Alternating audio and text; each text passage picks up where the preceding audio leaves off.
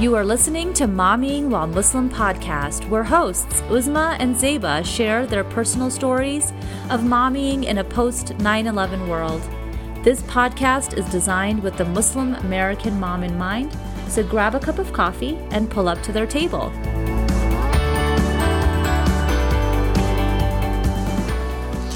Assalamu alaikum, everyone. Welcome to another episode of Mommying While Muslim podcast with your co-hosts Zeba Hassan and Uzma Jaffrey. This is Uzma. Assalamu alaikum, everyone.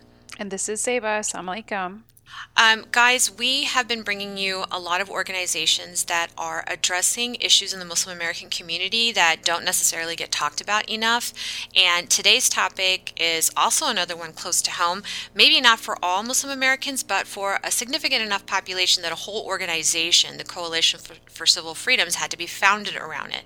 So we're going to be talking to some of their board members. Lena Arian is here to join us, and Kathy Manley, their legal director, are both here today to tell us a little bit more about the Coalition of Civil Freedoms. Welcome, Lena and Kathy. Yeah, thanks. We appreciate it. Thank you so much for having me on. Can you guys tell us a little bit about the Coalition for Civil Freedoms and the work that it does? Sure. This was an organization that was started out of a critical void in our community, which is people working to combat the abuses and the injustices of the war on terror. So cases where Muslims were entrapped, were targeted in unjust sting operations, were targeted for the criminalization of charity and other First Amendment activities post 9/11. Post 9/11. Okay, so this organization's pretty old then. Mm-hmm. It started out there were these disparate organizations and activists and communities responding to cases in their own locations. But in 2010, my father actually, who was under house arrest at the time, he was a political prisoner then since 2003. So this was in 2010 in my sister's apartment in Northern Virginia. He had heard about this organization called Project Salam, which Kathy founded in Albany with other activists and attorneys, also responding to an unjust terrorism case in which an imam was targeted, and Kathy will talk more about it. And he learned about the work they're doing. We had a group of activists down in Tampa, Florida, where his case and others emerged from. And so he brought them all together, human rights activists, attorneys, impacted family members, and a former prisoner, or current prisoner at the time himself, and founded this organization. So it was the Yasin Arif case, right, that kind of brought you guys all together? Well, that's what got me involved. In 2006, I was working for a firm that was representing Yasin Arif, who was charged super unfairly in a sting operation in Albany, New York. He was a imam, Kurdish man from Iraq who came here as a refugee, and he became the imam of a small mosque in Albany. And he was targeted by the FBI, we found out later, based on mistaken identity. But they were determined to get him, and they used all these unfair tricks, including secret evidence that the judge used to tell the jury there were good reasons for targeting him, so they were afraid to acquit him, even when there was not really even any evidence in the sting operation. It was crazy. So it really opened my eyes to these cases. At first, I thought it was the only one, but after that, that's when we founded Project Salam, when we started realizing that there were a bunch of other cases too, and we were studying them, and we published a report a little bit later. But that was when in 2010, we got involved with Lena's dad, Samuel Arian, and started the Coalition for Civil Freedoms. Project Salam started a couple years before that.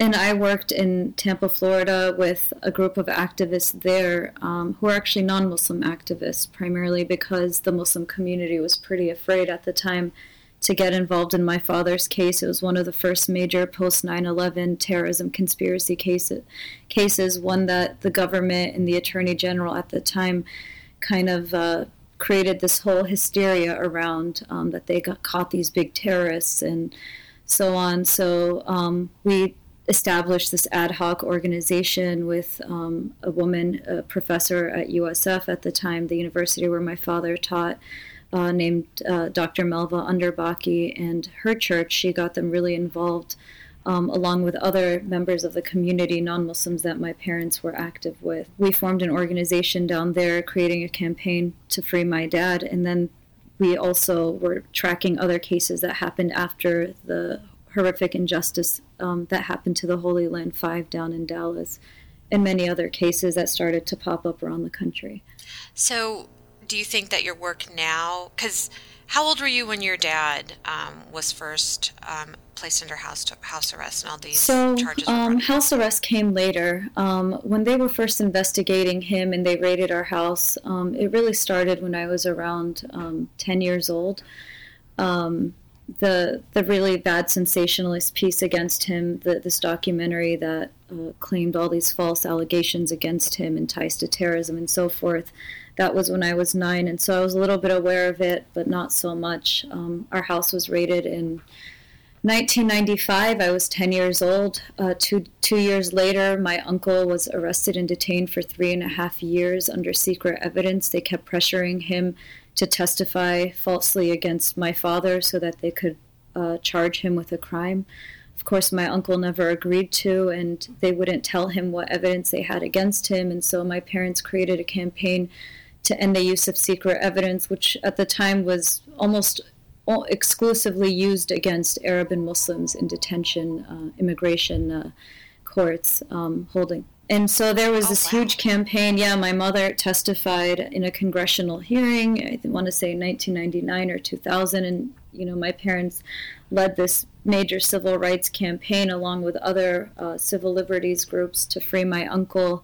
Eventually, he was freed in 2000 and then rearrested post 9/11 in November 2001 under the Bush administration. And they tried to flip him again to get him to testify against my dad. When he refused, he was deported in January 2003, held in solitary confinement that entire time in a federal penitentiary maximum security prison. And then we thought his ordeal had ended. He was finally deported. A month later, my dad was arrested on terrorism charges and, spent, almost over 3 years in solitary confinement. He was acquitted on most of the charges against him, and 2 men in his case were fully acquitted. The other 2, my father and another man, Hatem Fariz, who's now our development director, were acquitted on the majority of the charges. They ended up pleading guilty to minor nonviolent crimes, just one charge, and, served their sentences. But then they brought my father in the Eastern District of Virginia and tried to get him in another case. So that's when the judge granted him release from prison, and he was held under house arrest in that time. So, and then his case finally. And that's when he was with your sister, correct? Yeah. Like that's at the time under house arrest. She was in the care of he was in the care of your sister. Yeah. So that was actually she and I. It was our first time being roommates together in 2008. It was the first day of Ramadan, and we were excited about living together. And then we got this call from his attorney that he was going to be released. And by the way, yeah. And my brother called it's it like a Ramadan bittersweet, miracle. Awesome beginning to Ramadan. Yeah, it was. Yeah. So how long did y'all spend without your dad at home? 5.5 years.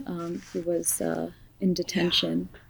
I mean, can you speak to that a little bit? I'm very curious because I want to know how certain family members of mine are going to fare, or are faring. Because sometimes kids aren't able to articulate what's going on, but as an adult looking back, are you able to kind of explain or describe how that felt growing up without your dad for those years? Sure, yeah. I mean, I was at that kind of awkward age. I was 17 years old when he was arrested, so I was a freshman in college, and my younger siblings were 12 and 9 years old at the time, and it was really hard for them. It affected their school performance. It affected everything in our lives to not have our dad there. It occupied our every thought, on any given day.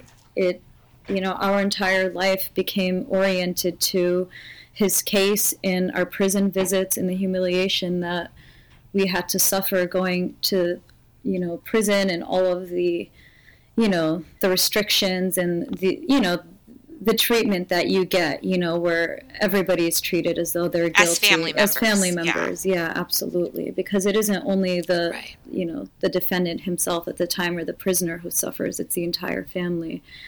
And of course, he was our primary breadwinner, and so we relied on, generous support from family, from community members, from anyone who cared. My mother was a teacher at the Islamic school, and she was effectively shunned after my father's arrest, a school that my father himself had founded. A member of the community even told her, "Why do you still keep coming here? Do you want to show the government that you have support?" And after that, she pulled out my younger siblings and put them in public school, where my little sister was bullied at the time. Kids were saying, "Your father's a terrorist." My little brother, of course, suffered at his school as well. So it wasn't easy, but unlike other families, we made it out the other side, thankfully. It was bittersweet that my father was eventually deported, but he's a free man, at least.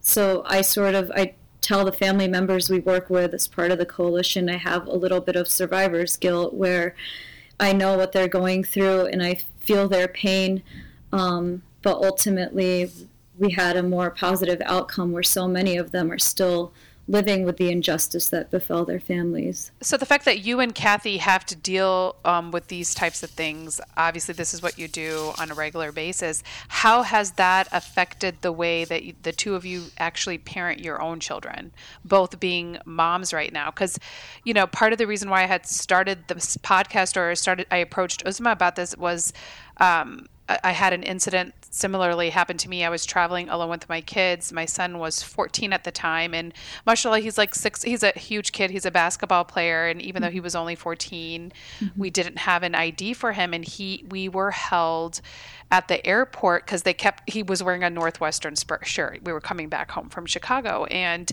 the security people were giving me such a hard time. And quite frankly, we're an all-American, like literally my kids play baseball. We're just one of these all-American families. And it was the first time that we had that experience. And my son was so confused when they ultimately, I think about 30 to 45 minutes later, after they felt our answers were matching. But I felt helpless because I was thinking, I can't fight back because they might take him away. I'm nervous because I'm traveling alone. And ultimately, when we got to the gate, he was like, "What the heck is that about?" And I'm like, "Honey, you were a Muslim boy before, but you're a Muslim man now." And that's how they're going to see you. My last name is Hassan. It's a very prominent Muslim last name. And I started doing research. I couldn't find a place to go to talk to other people about this, and not understanding the helplessness I felt as a parent that I couldn't do anything. So it really does impact how I parent, and I don't have as dramatic of an experience as you have, or Kathy dealing with this on a day-to-day basis. I can't even imagine how it affects the way you parent your children right now. For me, it's not, I'm not Muslim. My kids haven't been threatened by this situation, but only there was sometimes this feeling like I cared more about Yasin's family than my family because I was putting so much time in, and I had a picture of Yasin's family the first time they saw him because he was in a communication management unit. He wasn't able to see his family for several years there were no contact visits, and they couldn't deal with the phone visits. So they didn't see him for several years. And so the first time that they were able to see him in a contact visit when he got out of the CMU, the communication management unit. He was still in prison, but they were able to hug him, and I happened to be able to be there, and so I had a photo of that, and I was so moved by that, I used that as my desktop. Aww. From some of what I was reading quickly, Lena, it was your dad refused to become an informant, and so, it seems like a lot of what ended up happening to him was punitive from our government because he wouldn't inform or make up stuff about people, and, I get it before... I understand before conviction where they can try to do that to you, where they want to recruit you to be an informant, or now charges have been brought against you, and now they want you to inform against your supposed accomplices. In the case of Ibrahim Muhammad, where it was these 4 gentlemen who were accused, it seemed that the prosecutor was wanting them to talk about, to implicate the others. It's a very, very common tactic, and perfectly legal, right, Kathy? Where people were, yeah, definitely legal. It's legal to do it. It's so messed up. Yeah, that's one of the abuses that we've discovered in studying these cases, and it's really common in a lot of these cases. What the government does is file for a protective order under the Classified Information Procedures Act, and that way they get to give a whole bunch of secret evidence to the judge, and the defense attorney doesn't even get to see it in many cases. And that's exactly what happened in our case in Albany. Mm-hmm. And they gave the judge a whole bunch of information saying that Yassin is a bad guy in some way. We found out later that it was mistaken identity. They were saying he was an Al-Qaeda operative named Mohammed Yassin. Oh, God. And that person was killed in 2010. It's clearly not Yassin. Oh, my gosh. And yet this caused the judge to make many rulings against Yassin, including telling the jury that there were good and valid reasons for targeting Yassin. So when you hear that from the judge, of course, even though there's no evidence, you're afraid to acquit. Yeah. And so even though the lead trial attorney, my boss at the time, Terry Kinlan, he got a security clearance for the sole purpose of seeing this evidence, he never got to see any of it, because the way the law works is you only get to see it if the judge looks at it and says it's favorable to the defense, right? So under the Sixth Amendment, you're supposed to be able to confront evidence against you and see, if it's false or not, like challenge it, investigate it, right? We could have shown it was false, but it doesn't look favorable if you don't investigate it. So I think it's a huge Sixth Amendment violation, but it's been upheld. And so we're actually trying to change the law. We're trying to get a bill to move forward in Congress, and that's one of the things it would do, is to say that classified evidence that's given to the judge has to be able to be given to the defense attorney if they have a security clearance. It sounds like a no-brainer, but it's not the way it works now. Yeah. And a couple of other things we're asking for to actually create a real entrapment defense in the law, where you have to be actually trying to do something other than just saying things. That's First Amendment protected speech, like, somebody should do something about this or that, and that shouldn't be enough to get an informant to manipulate you into saying something worse, into a plot. There should have to be steps that you're actually trying to do something before an informant can start manipulating you, coercing you, offering you money, all the things they do. Mm-hmm. I'm really petrified that there's 12 to 13,000 informants still employed by the federal government. Yeah, and there's a difference between an informant who's just meeting with the FBI and giving them information, mm-hmm. versus an informant who's wearing a wire and pretending to be somebody else and trying to manipulate somebody. Those are two different kinds of informants. Mm-hmm. So the large number includes all of them, I guess. So there's not that many that are willing to wear wires. Right. Usually it's when the government has leverage over them or gives them a whole lot of money, but not too many people want to do that. That's why they keep using some of the same ones over, even though they're really compromised. With current events right now, the way that things are happening in India, the only reason I bring it up is because it's another democracy where freedom of speech is supposedly protected, and this whole denaturalization process is happening. Or there's this threat, and that's why these protests are being lit up. And, with Zeba and I having roots over on the subcontinent, I think we're a little bit sensitive to what's going on over there. Is that a real threat over here? Because we've heard rumors of people who have been naturalized citizens of America losing their citizenship. Can CCF talk about that? It is a real threat in some cases. In cases where people are naturalized citizens and then they get convicted in one of these terrorism cases, usually fake terrorism cases, if there's any way that the government can argue that their citizenship was brought about fraudulently, like one example is if the government can prove or claim that they were a member of some organization that they didn't write down on their application for citizenship or green card, then they may be able to use that to denaturalize them. And that's happened in several cases. And there's a lot of other cases where people were citizens for a long time and there's no way they can go after that. So it depends on the case, whether there's a way the government can try to go after denaturalization of people based on how they got their citizenship and if there was any way they can argue that that was fraudulent. And they definitely look for it and try to do it in these cases. So, it is a threat. But a lot of times people, if you're born here, you don't have to worry about it. If you became a citizen a long time ago, or if there's just, you were totally honest about it and there's no way they can go after it. So it depends on the case. But it's definitely a threat in some situations, unfortunately. Yeah, unfortunately, yeah. But I try to tell people, because a lot of the people that I hang out with are immigrants. And some of them haven't been naturalized yet. And I'm like, don't you understand? If we don't say something, you're going to be deported. Like you're going to go away. I'll be fine, but I'm being loud for you because I was born by accident on U.S. soil. You don't have that advantage and the government can come after you. And people are like, oh, no, that can't happen. I'm going to vote this way because this is good for our country. And I'm like, don't you understand? This is going to break up your family potentially for many, many reasons. And people think that I'm lying. And so I was like, let me get it from an expert. Like, is denaturalization possible? So you're saying yes, which is scary. And I hope people come to the CCF website to read about some of these cases that you guys are involved in, the real threat of entrapment, how y'all support families who have a member as a political prisoner in the U.S. federal prison system. And I hope that we get to hear more from you guys, success stories. That would be awesome to have you back again to talk about that. That would be great. Thank you so much for joining us today, guys. Assalamu alaikum. Thanks again for joining Zeba and Uzma on Momming While Muslim today. Please email us your thoughts or questions and follow us on Facebook and Instagram because this podcast was designed to cater your needs.